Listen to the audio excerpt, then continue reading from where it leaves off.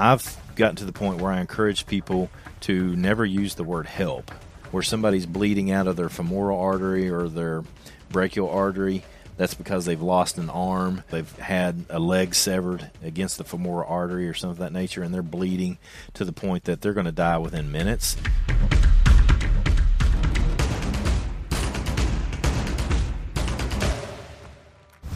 Hey everybody, welcome to the Survival Show podcast with me, Craig, and nobody else. Man, here's some of the insight into doing a podcast. So today we were in the process of trying to record this podcast. Ben had some technical issues, so we kind of pushed him out to see if we could get some good internet connection. Then David had more issues. And so this is just the necessary function of David and I, who's in beautiful Pennsylvania, and I, who am in beautiful Kentucky, trying to do a podcast together. So with that said, you got me today, you all. So it's going to be my job today to take you step by step through the mindset, skills, tactics, and gear you need to survive any crisis, emergency, or disaster, and show you how to use the lessons you learned today to thrive in your life tomorrow. So yeah, I'm glad I'm here. So Craig, how you doing? So yeah, I love rolling with the punches, if you know what I mean. So that's what we're going to be doing as best we can today. We being I, Craig Cottle. No, you're not listening to a Manly Musings. You're listening to the normal podcast. But I'm glad I'm here. I'm glad that we have the ability to get this done because this is good information, you all. What we wanted to do is obviously to make sure that we progressively increase your survival IQ every time you come in here, help you out so that you're better prepared at the end of the show than you were at the beginning. And what we're going to be talking about today is what we're calling the danger zone. It sounds like a sort of a silly title, but I like it. It's basically when you find yourself in a dangerous situation and an incident has happened, how do you find yourself mentally, physically, and how do you get out of it so that you can get some things done? So we're going to discuss basically how to assess danger. Then I'm going to get into how the bystander effect affects us and how we can overcome it. And then we're going to apply all of this to active shooter situations. I'm also going to go into a look at how to handle yourself during a vehicle crash. We're going to consider slowly and for a very short period of time, tornado, earthquake, and flooding. And I say shortly only because we've covered these topics already, and I'm going to give you some ideas on how to find that stuff. I'm also going to go into how to stay and when to stay put, when not to get out of the danger zone, when to stay there. And then we're going to jump into the mailbag because I have a question from last week that we did not get into last week, and I want to make sure we get to it. So, as a reminder, don't forget to check us out on the website. The website is coming along. You can't see anything. It's under construction right now, but in the very near future, you'll see a lot of cool stuff coming up at the survivalshow.com website. And as we've said many times, check out the Tiny Survival Guide you can find over on tinysurvivalgear.com. The reason I'm bringing that up today is because basically today's podcast is covering what is in Section D on the Tiny Survival Guide. And what we wanted to do is, obviously the Tiny Survival Guide is not all-inclusive in what it can offer. It's really a Cliff Notes version of survival on purpose. We wanted it to be that way. So you can look at some things, jog your memory, help you out in bad situations when you have time, as well as you can use it as a training mechanism too. So we've been going through, when we've had time, different podcasts that we can go over these aspects of what's found in the Tiny Survival Guide. And today, it's Section D, so you can check that out as a reference point as well.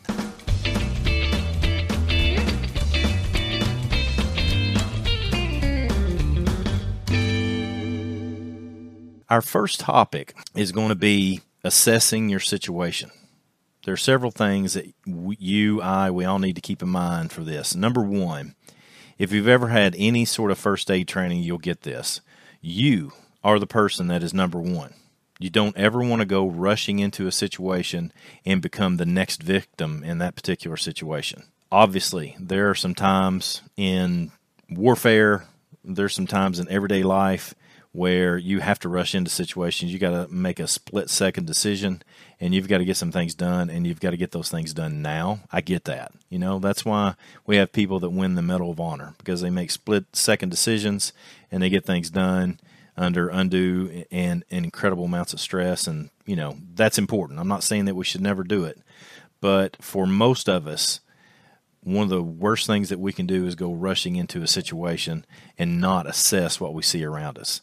Think of it this way. A good EMS first responder, a good law enforcement officer, a paramedic or EMT, they're going to assess that situation when they show up, and they're the cavalry, right? They're the ones that are coming in to fix those problems, and so they're going to assess it when they come in so that they obviously don't become a victim as well.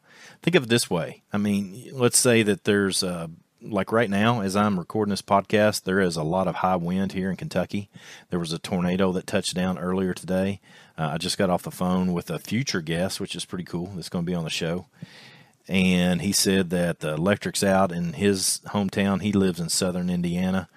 And so think about it. Let's say that some power poles get knocked down. Somebody is near them. You go rushing in and you get electrocuted in the process. Then you're dead, or you're injured at the very least, and now the problem is exponentially worse. So in a situation like that, a vehicle wreck or something of that nature, there might be leaking fuel. You want to assess, is there smoke coming out? Do you see fuel pouring out the bottom of a car? And one that I share in wilderness survival all the time is, one of your people that you're with out in a wilderness area, you see them fall and they start holding their leg or something of that nature, and you don't know, and they're just screaming, they're hurting, they're scared, or maybe they're not saying anything at all, and you go rushing into them. Well, you could either trip and fall into a hole, the one that they tripped and fell into and broke their leg, or maybe, just maybe, they got bit by a venomous snake, and you go rushing in, and then bam, you get envenomated as well. It's just something that you should avoid and assess that, and the way you avoid it is that you assess the situation. One of the other things that's vital to you to be able to assess the situation is think about what situations that you might find yourself in, or that you're likely to find yourself in, and start making decisions now on how you're going to handle it. I had a close associate of mine the other day. There was a lot of high water here in Kentucky, and there was a lot of high water. And there was a parking lot near a gas station that the water had overcome the ditch, and it really seriously looked like that the water went across the ditch and then into the parking lot. So if you weren't familiar with the area, you wouldn't realize that there was actually a ditch there. And this woman drove through the parking lot. It was just a little bit of water, right? Like 2 inches. And then she literally drove straight into the ditch, front end of her car down, back end of her car stuck up in the air. And and don't get me wrong, there wasn't water that was rushing over. It wasn't that deep. It wasn't that big of a ditch. But the person that I'm familiar with, he, immediately went to get her out, knowing, because he was familiar with the area where the ditch was, where the parking lot was, and all these sorts of things, so that he could effectively help this elderly lady. And that way he made that split-second decision to go in there and do something now. And keep in mind, too, when it comes to situations like this, one of the ways that we can overcome a lot of it is to be real direct with our communication. And I say that because there is a common effect that's referred to by a couple names, the bystander effect or bystander apathy. And what happens is an event happens, let's say that somebody's in a car crash, or maybe a building falls, or a power line falls, and somebody gets injured, or somebody, something even more simple than that. Let's say there's a physical assault and somebody gets injured. The bystander effect is where people that are in the surrounding area just stand there and watch, and they don't do anything to affect any change. So that right there is bystander effect, because they think that, number one, somebody else is going to do something about it. Number two, that they don't want to get involved because they might get injured. And any number of things like that are important to recognize this bystander effect. And the way you get over that is what I just mentioned, which is you use strong communication. Okay. What I mean by that is that it may take you just literally pointing at somebody in their face and yelling at them and saying, "You call 911," or some variation of something like that. Or you need to direct traffic away from this situation. And that bystander effect, when they are told by somebody else, oftentimes you can overcome that. Obviously, some people might go into shock and they'll just be absorbed in it and not be able to do anything about it. But if you can use your communication skills to be able to affect change in that situation, you can sometimes overcome that bystander effect. One of the ways that I have tried to share some information on that is in self-defense training. I've been teaching self-defense for over 2 decades now. So one of the things that I tell people is a story, and I'll tell you this story too. I was teaching a senior class, a host senior class of a local high school. There was well over 100 girls in this senior class, and I was teaching a female self-defense class before these girls left high school and went to college and got into serious dating away from home and all that good stuff. And I do quite a bit of that. And one of the things that always comes up is if you're being attacked, what do you yell? What do you say? What do you scream? I mean, to bring attention to yourself. And I've gotten to the point where I encourage people to never use the word help because of 2 reasons. Number 1, bystander effect. People think somebody else is going to do something, so they ignore it. And number 2, the word help, from a even more simplistic consideration, is a word that you and I use on a regular basis. You know, can I help you? You might see somebody even at a fast food joint. Can I help you? That sort of thing. And so it's a word that really doesn't stand out to us as being out of the ordinary. And so because of that, and because we use it regularly, what happens is we just go with it. We don't pay attention to it. So I recommend people scream or yell the word rape, male or female, doesn't matter to me. Yell the word rape, because the word rape has a very negative connotation in our culture. We don't like it. Nobody likes it. And so when we hear that word, it gets our attention. And more often than not, you hear that word and we have a personal affront to it, or we have a strong desire to not want that to happen, we're more likely to get involved. And so yelling the word rape is going to be a much more usable term than something like help or something of that nature. So same thing is true with this bystander apathy. You can use the word rape, but again, keep in mind, you may have to literally get in somebody's face and shake them, and I'm not shake them to the point of hurting them, but shake them out of their shock and tell them what they need to do and get real direct. And just casually telling people to do this or asking somebody to do that in that situation is not necessarily going to be the best way to go. Now, beyond that, when this situation happens, the best solution for all of us is to get professional help whenever it's possible, meaning call 911 and get those that know what they're doing under these circumstances there to help. Whether it's law enforcement, EMS, or fire, whatever it might be, you know, it might be best for you to get out of the danger zone, wherever that dangerous situation is, and get those first responders on the way. To that end, there's some things that you need to be comfortable with when you call 911 to make it as efficient as possible, or as efficient a situation as you can. Number 1, know where you are. Know the address. That is going to be the best thing that you can share with a 911 dispatcher. At the very least, know where your cross street is that you're located on. And if, let's say, you're somewhere on an interstate or something of that nature, know what mile marker you just hit. We talk about situational awareness all the time as being key to everything that we're doing in survival and self-defense and all that good stuff. As you're going down the interstate, you should know roughly what mile marker that you are driving by. You know, what exit did you just pass, in case, hey, as you pass something up, car breaks down, you get a flat tire and you're off the side of the road and you need to call for help. You need to have a basic idea of where you are. Maybe your map doesn't work, any number of things. So at least know where you are at all times as best you can. You'll then need to explain to the dispatcher what it is that you're seeing as best you can. And that means you see somebody that's injured. There's somebody over here that looks like they have difficulty breathing. You have somebody that was thrown and there's no movement from them whatsoever. And what this does is it does help the first responder that's going to be showing up on the scene. It helps them to get prepped either mentally and sometimes even with the right gear as they show up on the scene. So if they know that certain an accident has happened and certain injuries have occurred, when they hop out of that buggy, they might already have the stuff in hand that's going to help them fix those problems. I'm not saying they will. I'm not saying that's protocol. I'm just saying that what EMS people that I know, they want to be prepared when they show up on scene as best they can. Now, with that said, even if they're not, even if they don't get that information, they're going to triage the situation. They're going to take care of business as best they can. But if you could help them, the best way you can help them is to give them as much information, and you do that by giving it to the dispatcher. If you have an opportunity and you do some first aid at the scene, then another thing that you can do is make sure that you're telling the dispatcher that, especially if you're doing CPR or something of that nature, then they need to know, I've been doing CPR on somebody for 15 minutes when the EMS finally gets there, or 5 minutes, whatever it might be, it takes to get somebody to your assistance.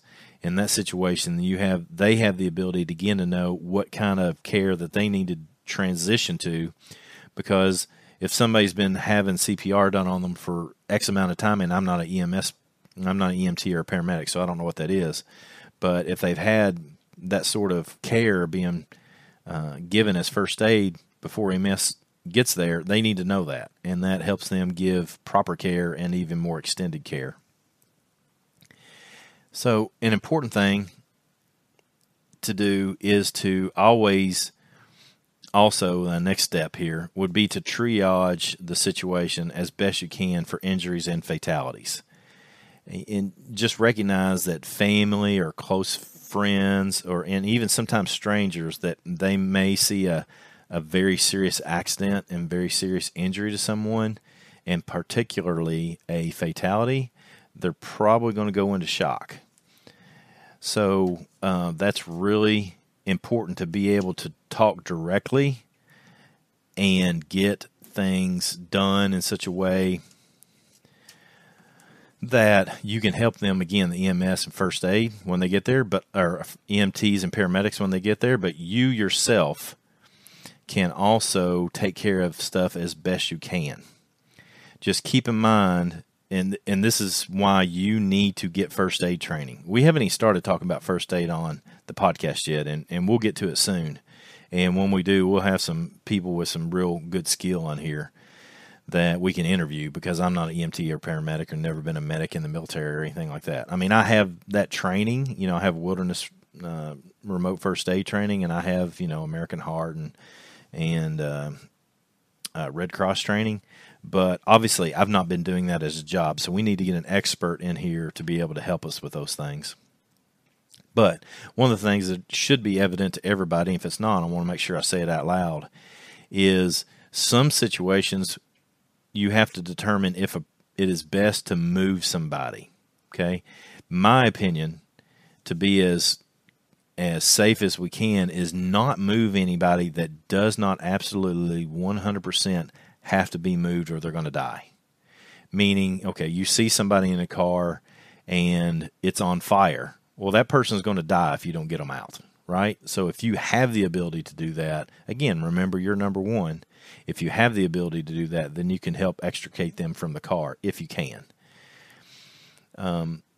The reason I bring this up is that the percentage in that 60 to 70% range, listen to this. This is one of the statistics that came up when I was writing my first book, Extreme Wilderness Survival. I thought it was pretty interesting.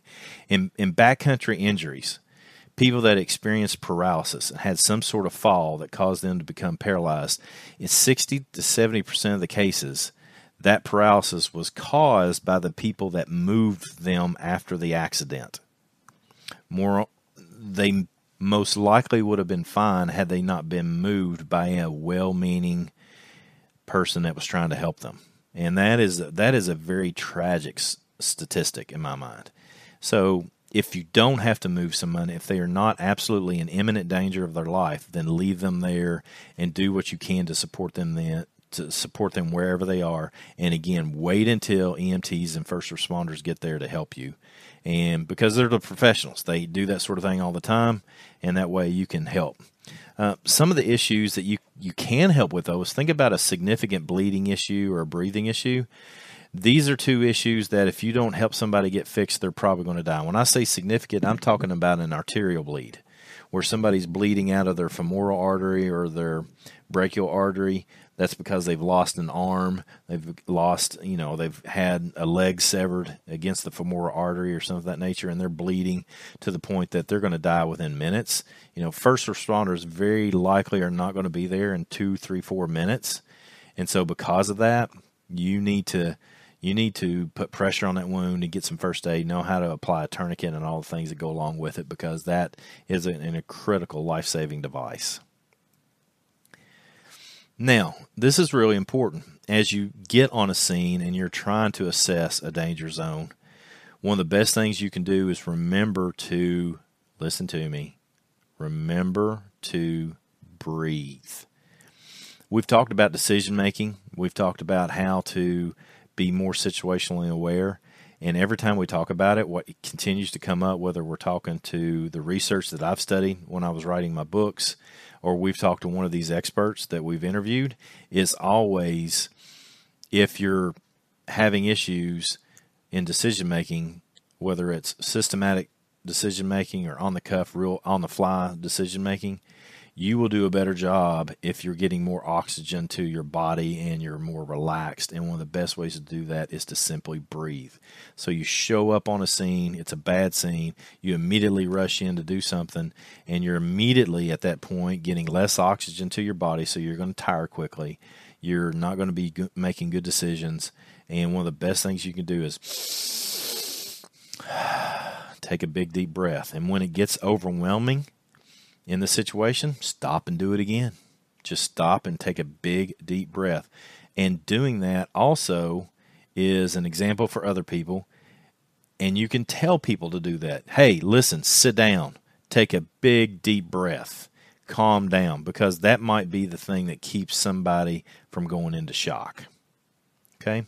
So, as I said, let's dig into this specifically on active shooter. Now, we've had a podcast specifically addressing active shooter, active aggressor, but I want to make sure that we bring these topics in. So look back. If you're new to the Survival Show, then, hey, number one, glad you're here. But number two, look back in the podcast and you'll see what number the active shooter, active aggressor podcast is, and it's titled as such, and you'll be able to find it rather easily. But some of the things that came out of that is important to understand about the danger zone, which is our specific discussion here, is number one, as preemptively as we can, let's not be there. So if we can avoid an active shooter situation, then let's do that.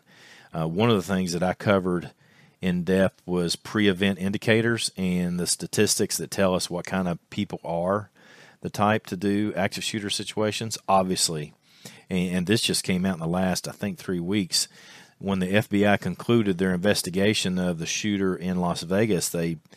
If I understood what was put out, and I only read 2 or 3 news articles on the subject, I didn't actually read the study. I don't even know if it's available. But the thing that came out was that there was actually no reason that they could find that shooter did what he did. So conspiracy theorists are running wild with it, and I understand why, because everybody wants to find a solution for everything that happens in the world. Sometimes we just don't understand, okay?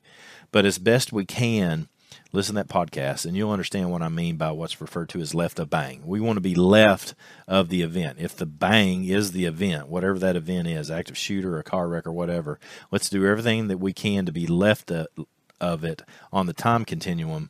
That way we don't have to deal with it all. We avoid it. And so that is a very important aspect of it. And then again, Homeland Security teaches a real, incredibly fundamentally simple way of teaching how to deal with active shooters, which is what they call run, hide, fight. Okay? So the more training you get, the more you will realize that there's more options in an active aggressor situation. But for people that only going to listen to a podcast here or maybe read an article there, then the run, hide, fight is not a bad way to consider it. Meaning, whenever an active shooter situation goes down, your first order of business is to run. Basically, create distance. Get away from the aggressor, get away from the shooter. Whatever, if they're aggressing with a car, if they're aggressing with a knife, if they're an actual active shooter shooting a weapon, then distance yourself. Get away from them. The farther you get away from somebody, the more difficult it is for them to bring harm to you with a weapon. Not impossible, mind you, but it's just more difficult. When you can't run, then you hide. You put something between you and the aggressor. There's a difference between cover and concealment. But concealment is where you get to a spot where they can't see you, and cover is where you get to a spot where whatever weapon they're using, they can't use it against you. Again, if that's a car, then you're going to have to get behind some sort of earthen or very seriously hard concrete barrier. If it's a shooter, same thing. That's the best solution, is earthen or concrete. And then if you can't do those things, then you conceal yourself to at least make it difficult for the active aggressor to see you. And then when you can't do those two things and you're put in a situation where you're right in direct contact, then you fight. And you fight them with everything you've got. You fight like an animal. My contact, we talked about self-defense a few weeks ago with Dr. Brian Jones. And I can't remember if he got into this. I know he teaches this because he and I have taught a couple classes together here and there. But my perspective on it is three things. When you have to get in a fight, you use three very important things: surprise, speed, and violence of action.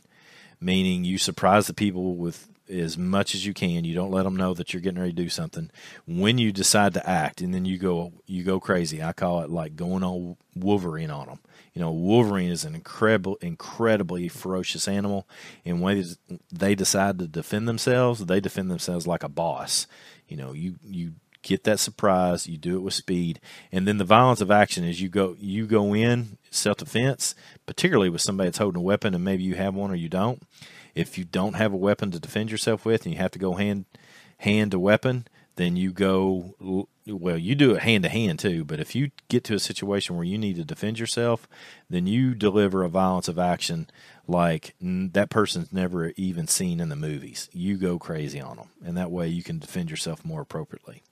And again, beyond that, as far as getting out of the danger zone, even if you're a gun carrier, and the best solution, in my opinion, others may differ with me, is to remove yourself, get away from the situation, call 911, explain what's going on, and that way you can help the first responders be able to do what they're doing. They're more often than not, they are the professionals, and let them handle the situation.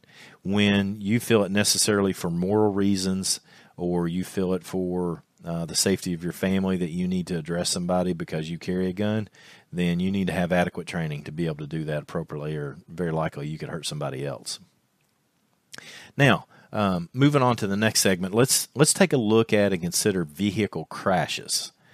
So there's two huge situations here to get us out of the danger zone.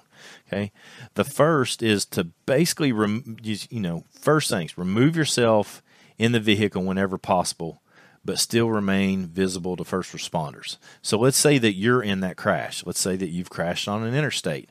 If you stay in that car, there is a really good chance that another car is going to come in and smack into that accident.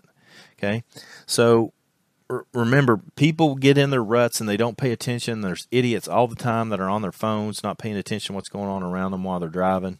And all of a sudden, boom, on the middle of an interstate or a highway, all of a sudden there is a car stopped in the middle of the road. More often than not, people, when they first see that, instead of going, oh, I see something that stands out, instead of starting to slow down, which should be our response, what we'll do is just keep on going, right? And that's the typical normal person, and so there's a good chance of you getting hit. So get out of your vehicle when it's safe to do so, when you're not injured. Remove yourself from the accident site, and that is going to be very important.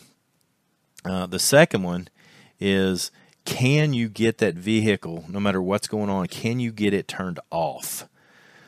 That way it's just sitting there. If there's a leak, let's say, for example, from gas, then there's not the engine running, or, maybe there's a break in the engine block or something of that nature, so that there's oil and any number of substances that might be leaking out. Then we want to do everything we can to get that vehicle turned off, because the engine doesn't push that to happen even worse than it already is. It's just an inanimate object that's sitting there with no functioning portions, and so it just leaks, okay? Get that engine turned off as best you can. Okay, it might be that the transmission is busted, the engine's still running at a high rate of RPMs, and that's just sitting there. That's just going to cause a lot of heat. And in a situation where there's a considerable amount of heat and there's gasoline and there could be a heat from the engine, that could be a dangerous situation. So get that vehicle turned off. Now, as I mentioned earlier, let's dig into natural disasters slightly. We've had discussions with natural disasters in depth with Creek Stewart. So go back to podcast number 6 for that one. That was a really good podcast with Creek. Had a lot of comments from David and myself as well, and Creek brought up some really important points. And last week we had podcast number 16 where we discussed tornadoes in depth, because this season we're getting into tornado season, and as I mentioned, we had a tornado here this morning. So when I say here in Kentucky, not here in my hometown. But one of the things that we haven't talked about on the podcast yet is earthquakes. When was it? 4 months ago? I can't remember when there was a huge earthquake somewhere, and I can't even remember where it is now. But roads were destroyed, and houses fell down, and any number of things. And so I thought we'd at least mention earthquakes and look at. I'm sure we'll get into a podcast. Hey, sitting here thinking about that's what it was when we had Ron on and we talked about survival shelters and his company. We talked about earthquakes somewhat in that podcast, so check that one out as well. But the big thing on earthquake is that you're probably going to be in one of two places. You're either going to be inside or you're going to be outside. If you're inside, then you want to get to the ground as fast as you can, because basically the earth is going to be like an ocean. Waves of land are going to be moving around, moving the house around, depending upon obviously how intense it is. And it's going to throw you to the ground very likely. And when that happens, you don't want to be thrown literally up against a wall or into a glass table or be around the dishes in the kitchen where everything falls on you, cuts you. You want to be able to get down so that you can get away and get yourself underneath of a table or something. At the very least, get something on top of your head. Your head is what I refer to as a computer in self-defense and the hard drive. And if the hard drive's not working, the rest of it is not working. So you want to protect your noggin no matter what. So get on the ground, get underneath the table, get underneath something that's going to give you a certain amount of protection. At the very least, get next to a piece of furniture that's taller than you, so that if something does fall, it can hit that piece of furniture and not fall on top of you. Okay, that's a real simple thing, but that's some ideas of some things that you can do if you're inside. Next, the best place for you to be in an earthquake is literally outside.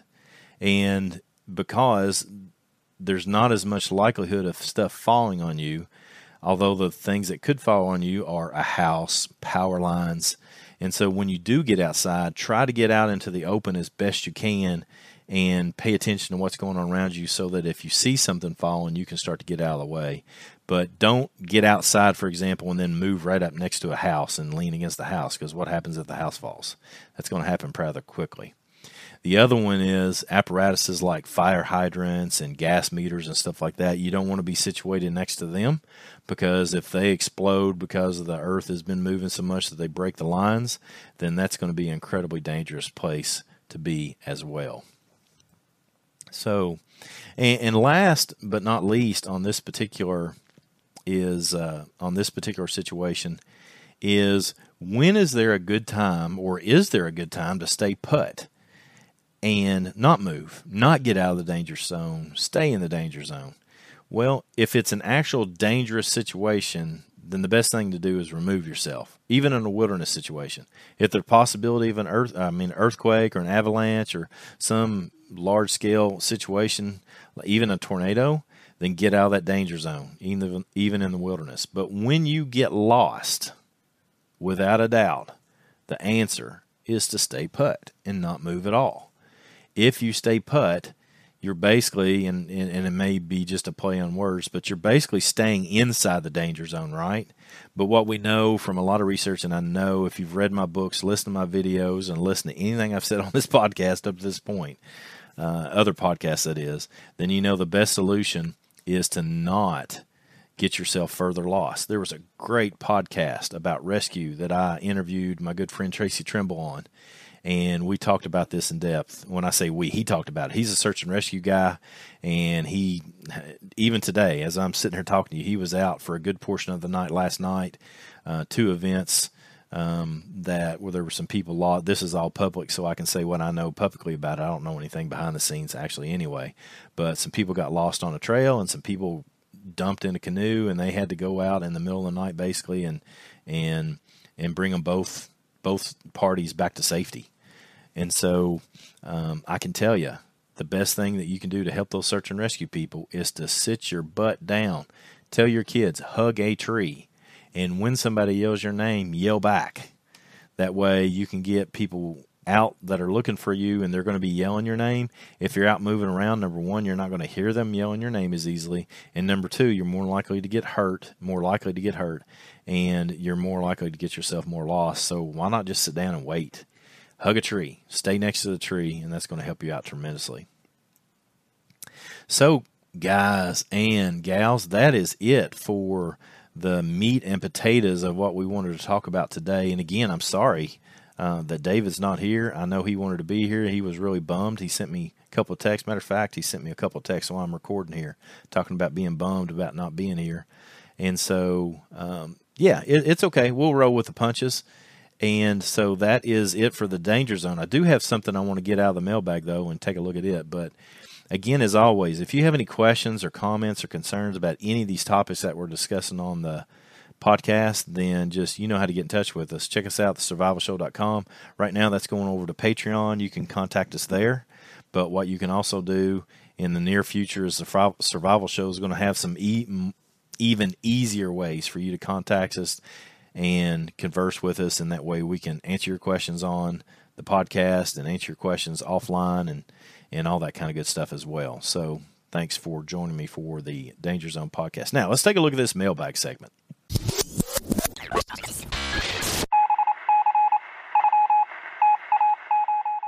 So this is a question that we didn't get to last week. We had 2 questions, and we only got to one of them. But the question was, are there any specific plants or herbs that you can suggest to grow in our gardens for survival?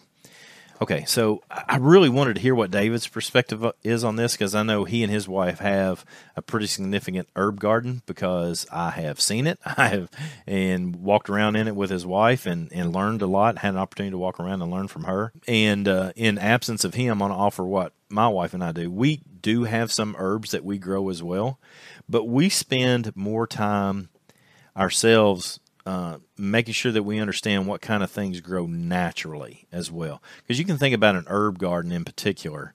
Those are going to last in short order. So there's definitely some things that I can think of that we should grow. Maybe, something like an aloe plant or something of that nature that is going to be useful for medicinal purposes. And just what you can do, because it's just hard to discuss this subject on a podcast, is go to my YouTube channel. That's Nature Reliance. Nature Reliance. There's a link for it down below in the description. And I have a playlist on there talking about edible and medicinal plants, where my wife and I go through a bunch of them and we discuss them and share recipes, and we share all kinds of things. So check that out. That's a good way of getting started. And the reason I suggest this is that there's going to be a more larger amount of those types of plants than what you can grow in a garden, that are just not going to last that long in a I've been having struggle with this word true survival situation is, and maybe we'll discuss that some other time, but it's good for us to grow some things. I'm not saying you shouldn't, but just realize those things are more than likely going to run out rather quickly. And so it would be worth your while to invest some time, energy, and study into edible medicinal plants and stuff of that nature. That way you can be more prepared to find something no matter where you find yourself. It's survival very rarely happens for an event and you're just sitting at home and everything's fine and your herb garden is the right season and all that good stuff.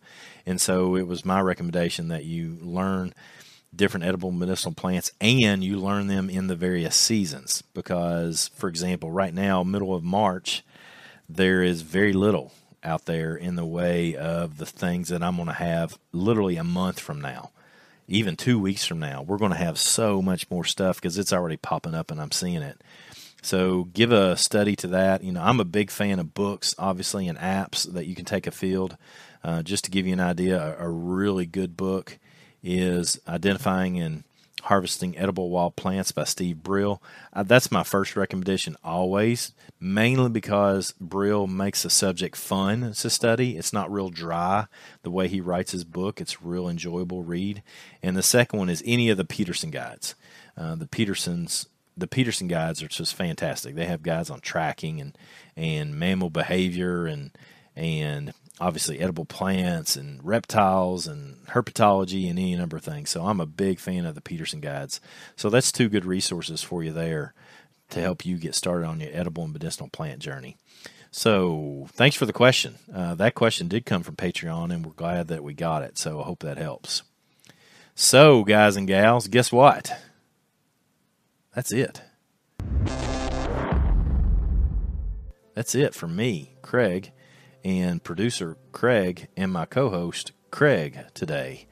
I've had a good time, and I'm glad we were able to roll with the punches so that we can get this information out for you. As always, we appreciate everything that you all do to support us. One of the best ways that you can do that is to go to and this is free. I love free, don't you? I love free. Go subscribe to the podcast right now. If you've already done that, hey, thank you. Seriously, thank you. Thank you very much. Thank you. Thank you very much. We appreciate you. For everybody that's already subscribed to the podcast, appreciate everybody that's given us a 5-star review. Appreciated the dude that didn't give us a 5-star review. He gave us some constructive feedback. He gave us a 4-star review and gave us a couple things that we could work on. And guess what? We're working on them. We've already instituted them. And so we're thankful for that. When you give us constructive criticism in a professional way, we're going to listen to it, and we're going to do what we can to make it an option. And if we have the ability to do it, we're going to do it.